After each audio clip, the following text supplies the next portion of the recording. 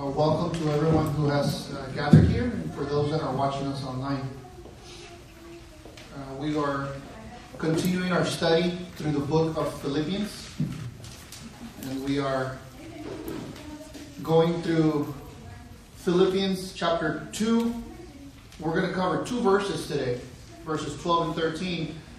As I prepare for these studies, I like to cover a little bit more, but these verses are so rich and so deep that we need to really digest God's Word. And in doing so, we cover only a few verses at a time. Now, in the future verses, the passage may adjust so that we cover more. But in this particular instance, as well as last week, the passages have been relatively short. So with that, let us stand for the reading of God's Word. If you turn to Philippians 2, starting in verse 12.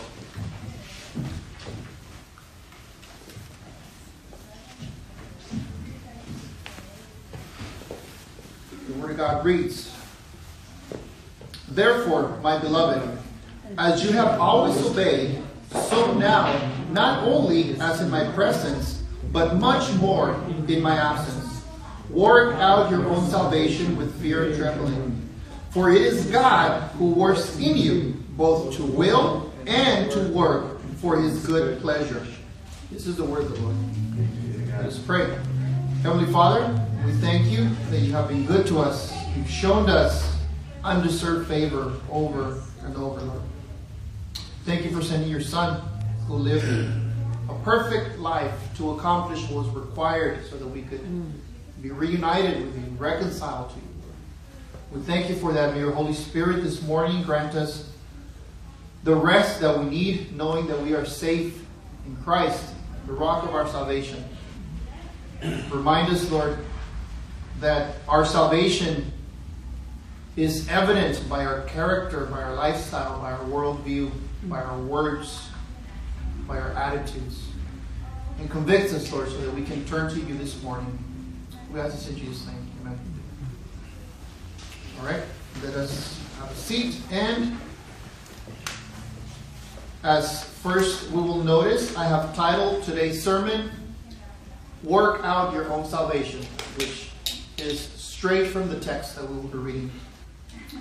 Now, this particular topic of working out your own salvation has been twisted and abused by a lot of cults, that is, religious groups that are not Christian.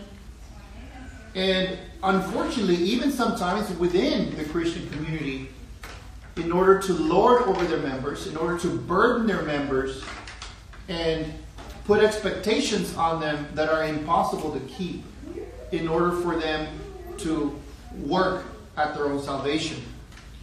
So we'll be really peeling that onion and finding out, what does the text mean when it tells us to work out our own salvation, so that when this topic comes up, either in our own thoughts and reflections or in conversations with others, or if somebody comes knocking at your door wanting to speak to you about work salvation, you can have an idea of what the scriptures mean when they say this type of work in regards to our salvation. A quick recap: the book of Philippians is where Paul is driving the point home that the local church is to be unified. The local church is to serve one another. The way that we see whether we're serving one another is by showing humility, by loving each other, by serving each other, by confessing sins to one another, by living the Christian life with one another. And Paul is reminding us that the greatest example of the one who humbled himself to serve us was none other than our Lord and Savior, Jesus Christ. Our Lord Jesus is the greatest example of humility, of servanthood, of how to love others. So much so that He came into this world to save sinners. And as He's the only one who has what it takes to do it: perfect life, perfect obedience, perfect humility, and a perfect sacrifice. 100% God, 100% man, humbled Himself, entering His creation. So after Paul explains the humility of Jesus and how now God exalted Jesus to the highest place, so that at the name of Jesus, every knee will bow and confess that he is Lord to the glory of God the Father. We spoke about that last week. Now, Paul is telling us that in showing humility, in loving one another, in the way that Christ showed it, he is now telling the people that one of the signs, one of the things we must do is to work out our own salvation. That's the context of this passage. Be humble like Jesus is humble. Serve each other. Live the Christian life with each other. And in doing so, work out your own salvation. Just so we have clear what this concept and context is. So let us explore this idea of working out our own salvation. Many times when preaching about a particular topic or concept, we can continue to talk about that subject without defining what we mean. Right? So it's important to know what do we mean in this case when we talk about salvation. What does the Bible mean when it talks about salvation for us? In many instances, throughout the Old and New Testament, salvation is referred to as salvation from harm, salvation from physical death, salvation from enemies that are coming after us. But ultimately, it does point us to a spiritual salvation. The psalm that we read this morning as a church, it had even a flavor of that, providentially by God, knowing that we would talk about this subject today. It just happened to be. But a lot of the psalms talk about that. The psalm is pleading with God to save him. And the immediate context, many times in those psalms, is salvation from harm, from physical death. And we need to remember that the ultimate sense in which the Bible points to when it talks about salvation is salvation from spiritual death. Okay? So that's an overarching concept of what the scripture means by salvation. Now, let's dial it in a little bit more concisely now. What about spiritual salvation? What does that mean? Salvation from what? Okay, because we're going to talk about work out your own salvation. Like, what does it mean? Salvation from what? When speaking about spiritual salvation, Scripture is clear what that salvation is from, what the saving is from. I like to remind us often of what that means. So there's three particular scriptures that will clarify what that salvation entails. First is Romans 5:9, which I'll read. It says, "Since therefore we have now been justified by his blood, much more shall we be saved by him from the wrath of God." 1 Thessalonians 1:10 reads, "And to wait for his Son from heaven, when he raised from the dead, Jesus, who delivers us from the wrath to come." And then one last one, Romans 1:18. "For the wrath of God is revealed from heaven against all ungodliness and unrighteousness of men, who by their unrighteousness suppress the truth." Okay? So, us as human beings, as sinners, we suppress the truth of God. We are enemies of God. And what we need to be saved from ultimately is not only physical harm, but ultimately the spiritual harm, spiritual death that will come from the wrath of God. Okay? We are being saved ultimately from the righteous judgment of God. In our world, if we break a law, the consequence of that law is going to be that we're going to have consequences. We're going to have punishment. Payment, jail, community service, what have you, for breaking that law. In breaking God's law, because we are sinners by nature and choice, it implies that when we come before the almighty court of the Almighty God, we will be found guilty, and hence the wrath of God, the consequence of our sin, will be upon us. Okay, so we are saved from the wrath of God. So why is that? Why is it that being sinners and coming before God in judgment requires the wrath of God? Why is that? Again, we need to understand that that's because of the character of God. If we were to come before a judge, and the judge, knowing that we are guilty of transgressing against someone else, lets us go, that judge will be a corrupt judge. That judge would not be a righteous judge. Not so with God. God is absolutely holy, and therefore He holds His standard of perfection. Nobody gets a free pass. So the wrath of God then comes because He is holy and He cannot let sin go. It is against His righteous character to do so. So let us take a quick look at a couple of scriptures that talk about the character and nature of God and His holiness. First, let's take a look at Isaiah 6, verse 3. It says, "And one called to one another and said, Holy, holy, holy is the Lord of hosts. The whole earth is full of His glory." Points us to the holiness of God. Before we understand that we are sinners, we need to know that God is holy. The holiness of God. Psalm 96, verse 9 says, "Worship the Lord in splendor of holiness. Tremble before Him, all the earth." Again, this visual of the splendor of greatness, of holiness, of how God is separated from His creation because He is so righteous, so perfect. Hebrews 12:14 says, "Strive for peace with everyone, and for the holiness without which no one will see the Lord." So we ought to strive not only for peace, but also strive for holiness. Right? To be clean before God. Because we are told, without that holiness, we will not be able to see, to be with, to enjoy God. Okay? So then the reason why the wrath of God, God's judgment, comes upon sinners is because God is holy. And no one will get a pass.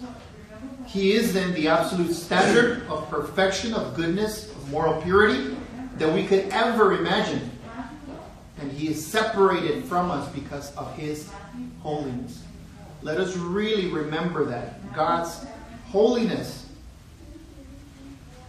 His perfect justice cannot be violated. Then we, as sinners, have nothing to offer God. Nothing. Nothing good in us.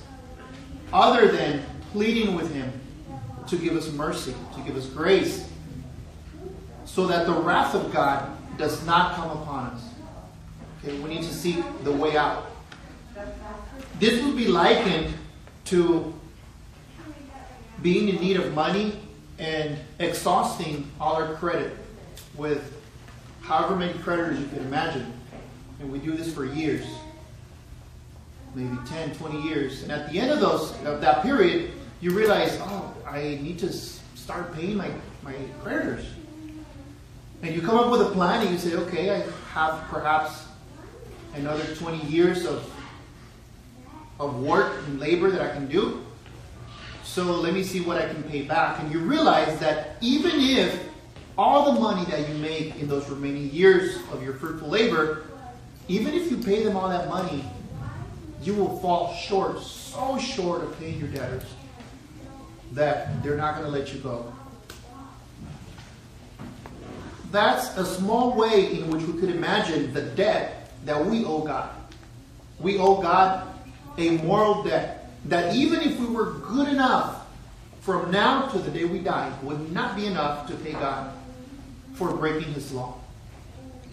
That's how much indebted we are into God because of His moral purity, because of His perfection.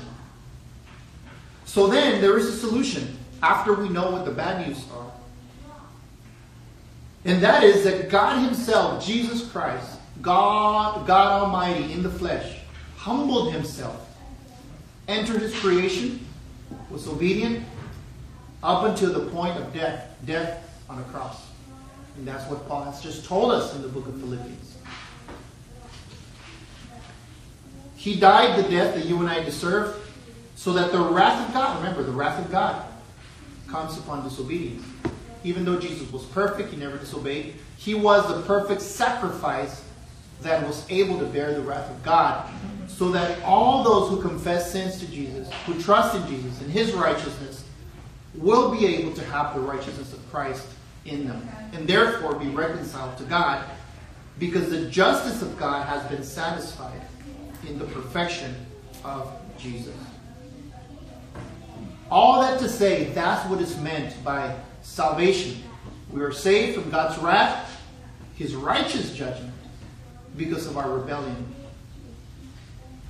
And this passage now talks about what that salvation implies. What does it mean that we need to work out that salvation? Right? Let's keep that in mind. So we're going to do that in 2 phases. Right? Many times our sermons are 3 points. Well, last week and this week, there's 2 points. Right? But they're very deep. So let us remember and reflect what those 2 points are. First, we're going to see that God expects something from us. What does God expect from me in my salvation? Remember, Paul is talking to Christians, okay? And we're going to see that here. What does God expect from me in my salvation? And secondly, why does God have such expectation? Okay? Let us understand those 2 things.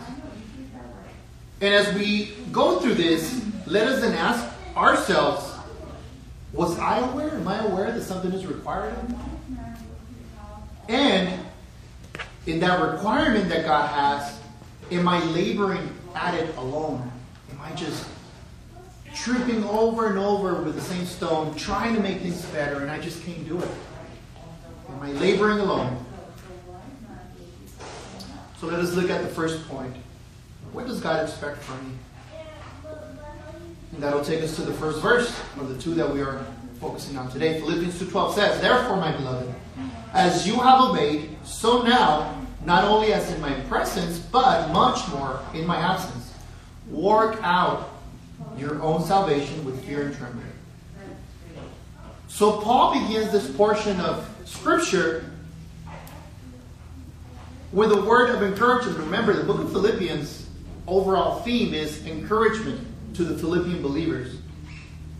Jesus, being our example of serving in humility, now we need to serve one another. And the encouragement is that the Philippians have obeyed. Paul says it right here. Right? He is admonishing them and encouraging them, letting them know that so far they have obeyed. Remember that the book of Philippians does not point us to any grave error in doctrine as the Corinthians or the Galatians have fallen to. Paul commends the Philippians for being righteous in their faith. And here specifically for the Philippians having obeyed. So Paul begins with a word of encouragement. Before telling them to work out their own salvation, he says, you have obeyed. Right? So then, let us ask ourselves here in self-analysis. Have we obeyed? Do others know that we obey Jesus? Is that evident in our lives? This reminded me of an anecdote with a dear co-worker of mine who is a brother in Christ. Him and his wife have moved houses and moved neighborhoods. They had prayed and decided that it was time for them to look for another church. And he told me that as they were checking out different churches in their new neighborhood, that there was this relatively big church, and that when visiting that church, he saw another co-worker of ours. And he jokingly said, I would never thought that so-and-so was a Christian unless I saw him there. To which I responded, wait a minute, would he have known that you're a Christian? Had he not seen you there? He's like, you got me. Right? Yeah, we laughed, but that's true. If someone hadn't seen you here, would they know that you're a Christian? Would they know that you obey Jesus? Just as Paul is encouraging the Philippians that they have believe that they have obeyed. How about us? Is it evident that we obey?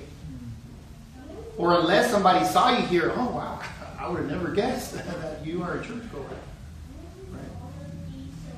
Do people know that you are obedient to Christ?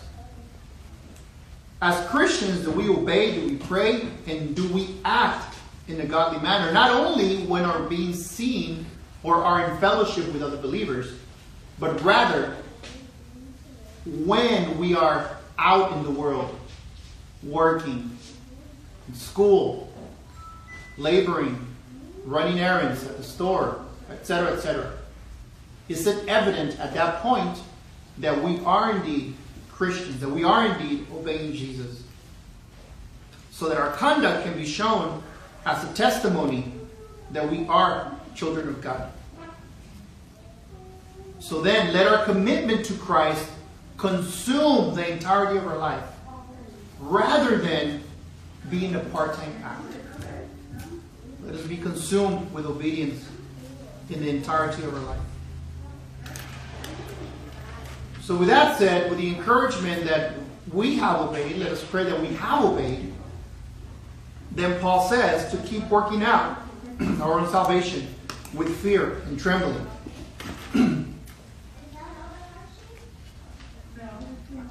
Our salvation, which is becoming reconciled with God.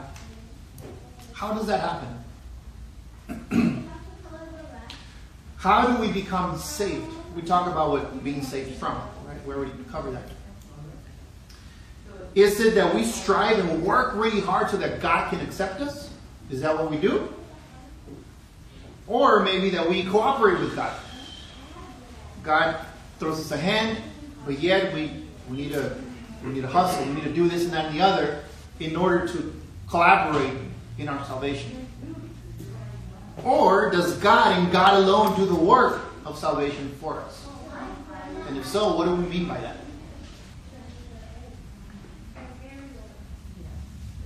Let us analyze the context of what Paul is saying first by noting that this text is not talking about how one gets saved. It's not talking about that. Paul is addressing Christians, and he just told them that they have been obedient so far. So this verse is not talking about how a person becomes saved. We know that because Paul has addressed them as saints. Paul has already addressed them as participants in the Holy Spirit. Paul has told them that there's a sign of their salvation because they have progressed in joy in their faith. And then in this very passage, he's told them that they're obedient. Okay, so far in the chapter and a half of Philippians, Paul has already told them that. He is addressing them as brothers and sisters in Christ. Further confirmation that this verse is not talking about how somebody's saved comes from a couple of scriptures, which hopefully we can quickly retrieve or at least know what the scriptures talk about. Ephesians 2, 8 and 9. I'll read it to you. For by grace you have been saved through faith, and that is not your own doing. It is the gift of God, not a result of works, so that no one may boast. Ephesians 2, 8 and 9. Similarly, Romans 3:20. For by works of the law, no human being will be justified in his sight, since through the law comes knowledge of sin. So there we are clear where God does talk about how somebody is saved, how somebody is born again. It is clear that it's not by us working, by us doing something to gain favor with God. It is not that. It is absolutely clear then that by human effort, by good deeds, as good as those may be, no one has or will ever be saved by those good works. Reconciliation with God will never be a result of human works. It is not in our terms. So if that's not what this verse is talking about, then what is it talking about? Let us be reminded then that the Bible talks about salvation often in three different phases. First, let us realize that the Bible talks of salvation in the past tense. As an example, in 2 Timothy 1, 8 and 9, it says this: "Therefore, do not be ashamed of the testimony about our Lord, nor of me, his prisoner, but sharing suffering for the gospel by the power of God, who saved us and called us to a holy calling, not because of our works, but because of his own purpose and grace, which he gave us in Christ Jesus before the ages began." So we see a couple things in this verse. First is that we have been saved. That's past tense. And that was not of works. Again, that's reinforced. It's not anything that you did. And then that us being saved, it implies that we are called to a certain type of holiness. That's a clue, right, into what we are reading. Into holiness. And even that is not because of us. It's because of God's grace, and it is for his purpose, ultimately. Right? So, past tense, if we have been saved. And then there's many passages that talk about present tense, being saved. 1 Corinthians 1:18 says, "For the word of the cross is folly to those who are perishing, but to us who are being saved, it is the power of God." Paul there in 1 Corinthians is talking about us that are being saved. Does it mean that Paul was not a believer before and right at that moment he's now being saved? No, that's not what it means. It means that they are saved, but yet they are being saved continuously. It's an active form of the word, being saved. Okay? Active, present, being saved. And then there's a future tense, a future sense in which there's a salvation that we are yet to attain. One of those verses is Romans 13:11. It says, "Besides this, you know the time, that the hour has come for you to wake from sleep. For salvation is nearer to us now than when we first believed." So looking towards that salvation that is now drawing more and more near. So then what do we see? We see that often when the scripture refers to a past tense in our salvation, it's talking about justification. The point in time in which God drew us to himself, awakened faith in us. He gave us that breath of spiritual life, and now we understand who Christ is. We understand our need for him as our Savior. We repent and we turn to him. And we are justified. We're justified just as if we've never done anything wrong. Justified before God. Past tense. If we're truly in Christ, that won't change. We are saved. Then the present tense is the everyday battle of becoming more and more like Jesus. What is that? It's our sanctification. That's the outer working of our inner faith. Sanctification then would be the ongoing process of our salvation. The New Testament talks a lot about sanctification, about checking ourselves to see if we're indeed in the faith. And if we are indeed in the faith, we're going to be in perseverance day after day after day. The future, when salvation is drawing even more near than when we first believed, like that reference we just read in Romans 13:11, is the future, the glorification, when we finally meet Jesus face to face, when we are present with Christ in a glorified state. That's what we're looking forward to. Ultimately, where our salvation will take us. So, justification, we are now saved. Sanctification, this is the daily battle that we're going through right now.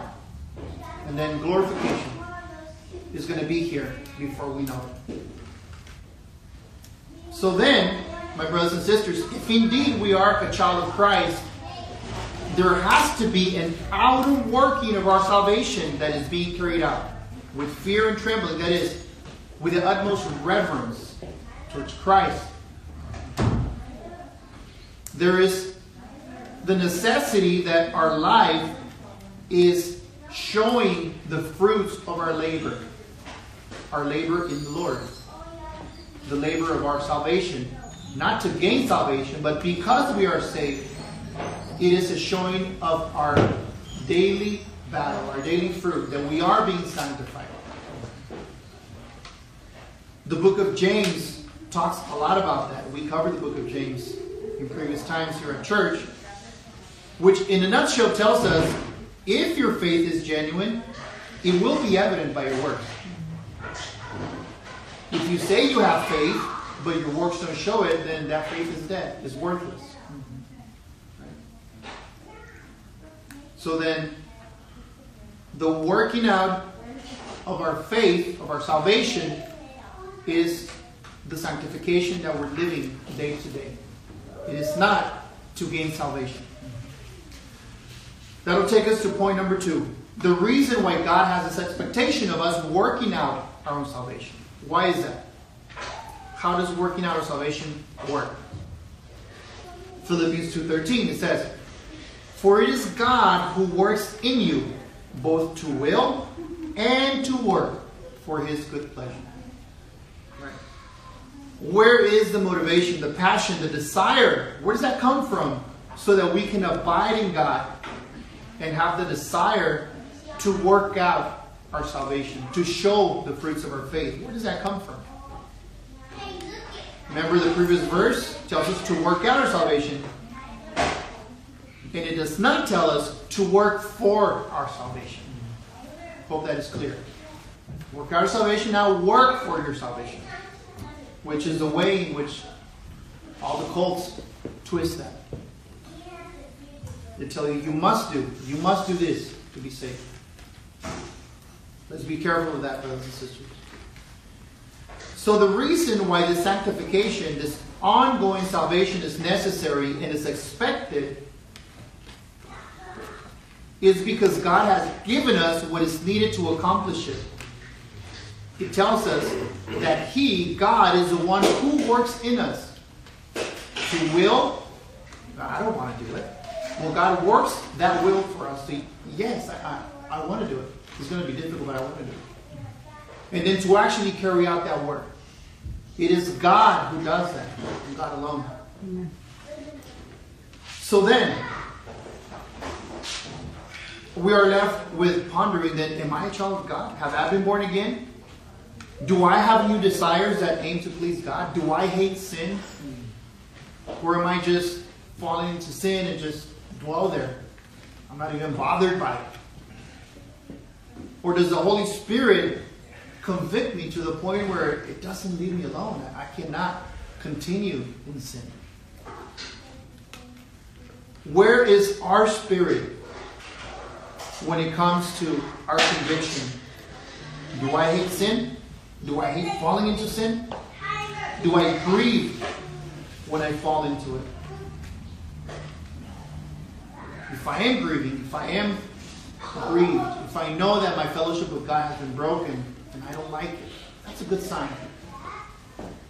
Because God is calling you to repentance. 2 Corinthians 5:17 reads as follows. Therefore, if anyone is in Christ, he is a new creation. The old has passed away. Behold, the new has come. Then we see that God is the one who allows us to be born again. Meaning, gives us a new nature, a new spiritual nature. We are sensitive to spiritual things. We understand spiritual things. We understand that we are in sin and that we need to repent. And God is the one who grants us that repentance. We went through that already in Philippians 1:29 in the previous chapter. God alone is the one who gives us those new desires. I'm often reminded, and I think I've shared with you guys, that when God saved me, some desires that were very strong prior to knowing Christ went away. Now, I'll grant you, some of those desires we're still working on by God's grace, right? But some of those desires went away. And it was something that I couldn't even understand. Like, hey, Gerardo, how comes you're not doing this and that and the other? Or, hanging out with us here. Like, don't you want to? I'm like, man, that's pretty dumb. I'm like, I know, huh? But I just don't have no desire. Right? God is the one who gives us those desire to the point that we're even surprised. Is God giving those new desires? He's the one who has granted us salvation in the first place, and therefore He's the one who grants us those new desires. And a passage that reminds us that God is the one who willed our salvation. But it's not that we willed it, but God did. It's found in John chapter 1, verses 12 and 13. It's talking about those that have become children of God. Like, how did that happen?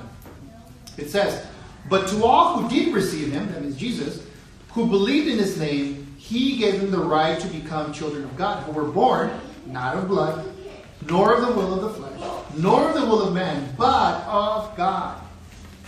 Who willed that you were saved? That, well, I raised my hand, I worked up and went to the altar. And I often say God has a sense of humor because that is how I got saved. That's how God saved me. But the real question is, why did I raise my hand? Or why did I walk up to the altar, if indeed was there when I was saved, which I think it was? It is only because God took those scales off my eyes. Amen. And I was able to see the beauty of Christ. Amen. And be convicted of my sin to the point where I didn't care who was looking. Embarrassment was not even an issue because God drew me to Him. It was Him who willed at the appropriate time to call me to salvation. And such is the case with each one of you if you are indeed a child of God. When God calls you, you're going. Yelling, kicking, screaming, your family will hate you. Your spouse will despise you. You're coming. When that time comes and God calls you, you will be saved. And you're going to have joy against all odds, against anyone that hates you for it. And in that, we rejoice. Because if God is for us, there's no one that can be against us. So then, we cannot boast of doing anything to gain our salvation or to keep our salvation. None. There's no boasting. Because God chooses the weakest, the most vile, to transform, to save us, so that He can get the glory, because He is the one who is alone worthy of that glory. However, it is still clear from this passage, and we cannot look away from the fact that there is an expectation from us. That's our second point of the sermon. There is an expectation from us to work out our salvation, that is, our sanctification, being saved. And this means to strive for obedience. To run the race, as Paul says, as if you're going to win, as if you want to win. Showing fruit in our lives. Being diligent to be a good witness for Christ. Checking ourselves to see if we indeed are in the faith. Repenting of our sin continuously. Seeking to reconcile daily with God and with our brothers and sisters, with our family. So then there's this paradox that although God is the one who empowers us, He's the one who saved us, He's the one who willed that we be saved, He's the one who drew us to Him. But yet, there's a responsibility that God will find us liable for if we don't abide in obedience. If we don't show the fruit of our salvation. If we become lazy in our walk.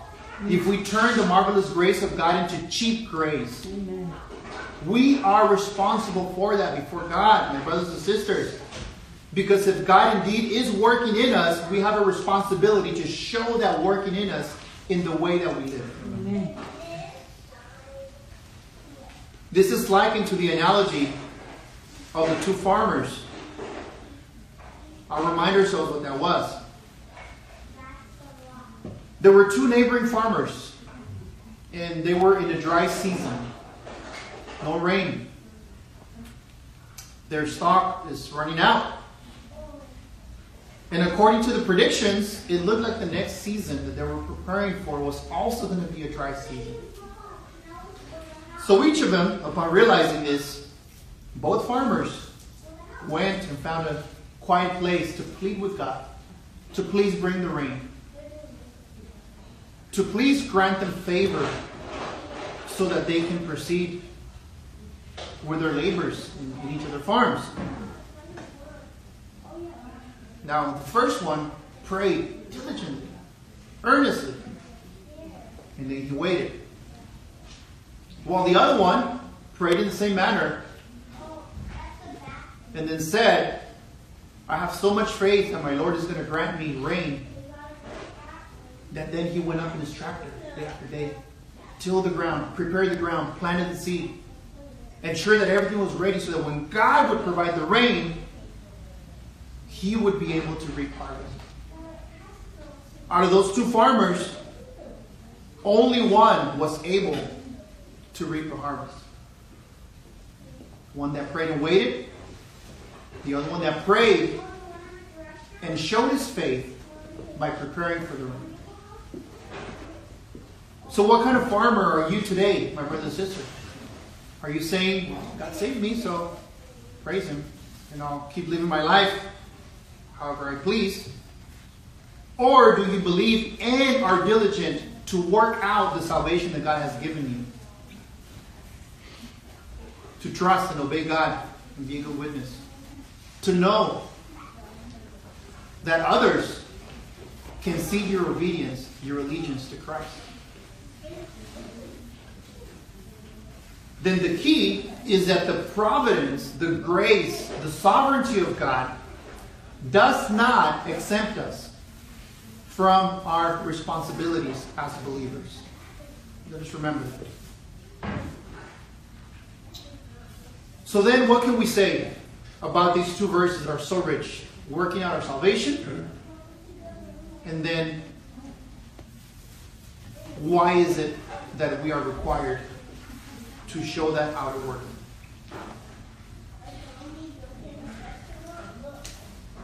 Let us consider that our sanctification, our day-to-day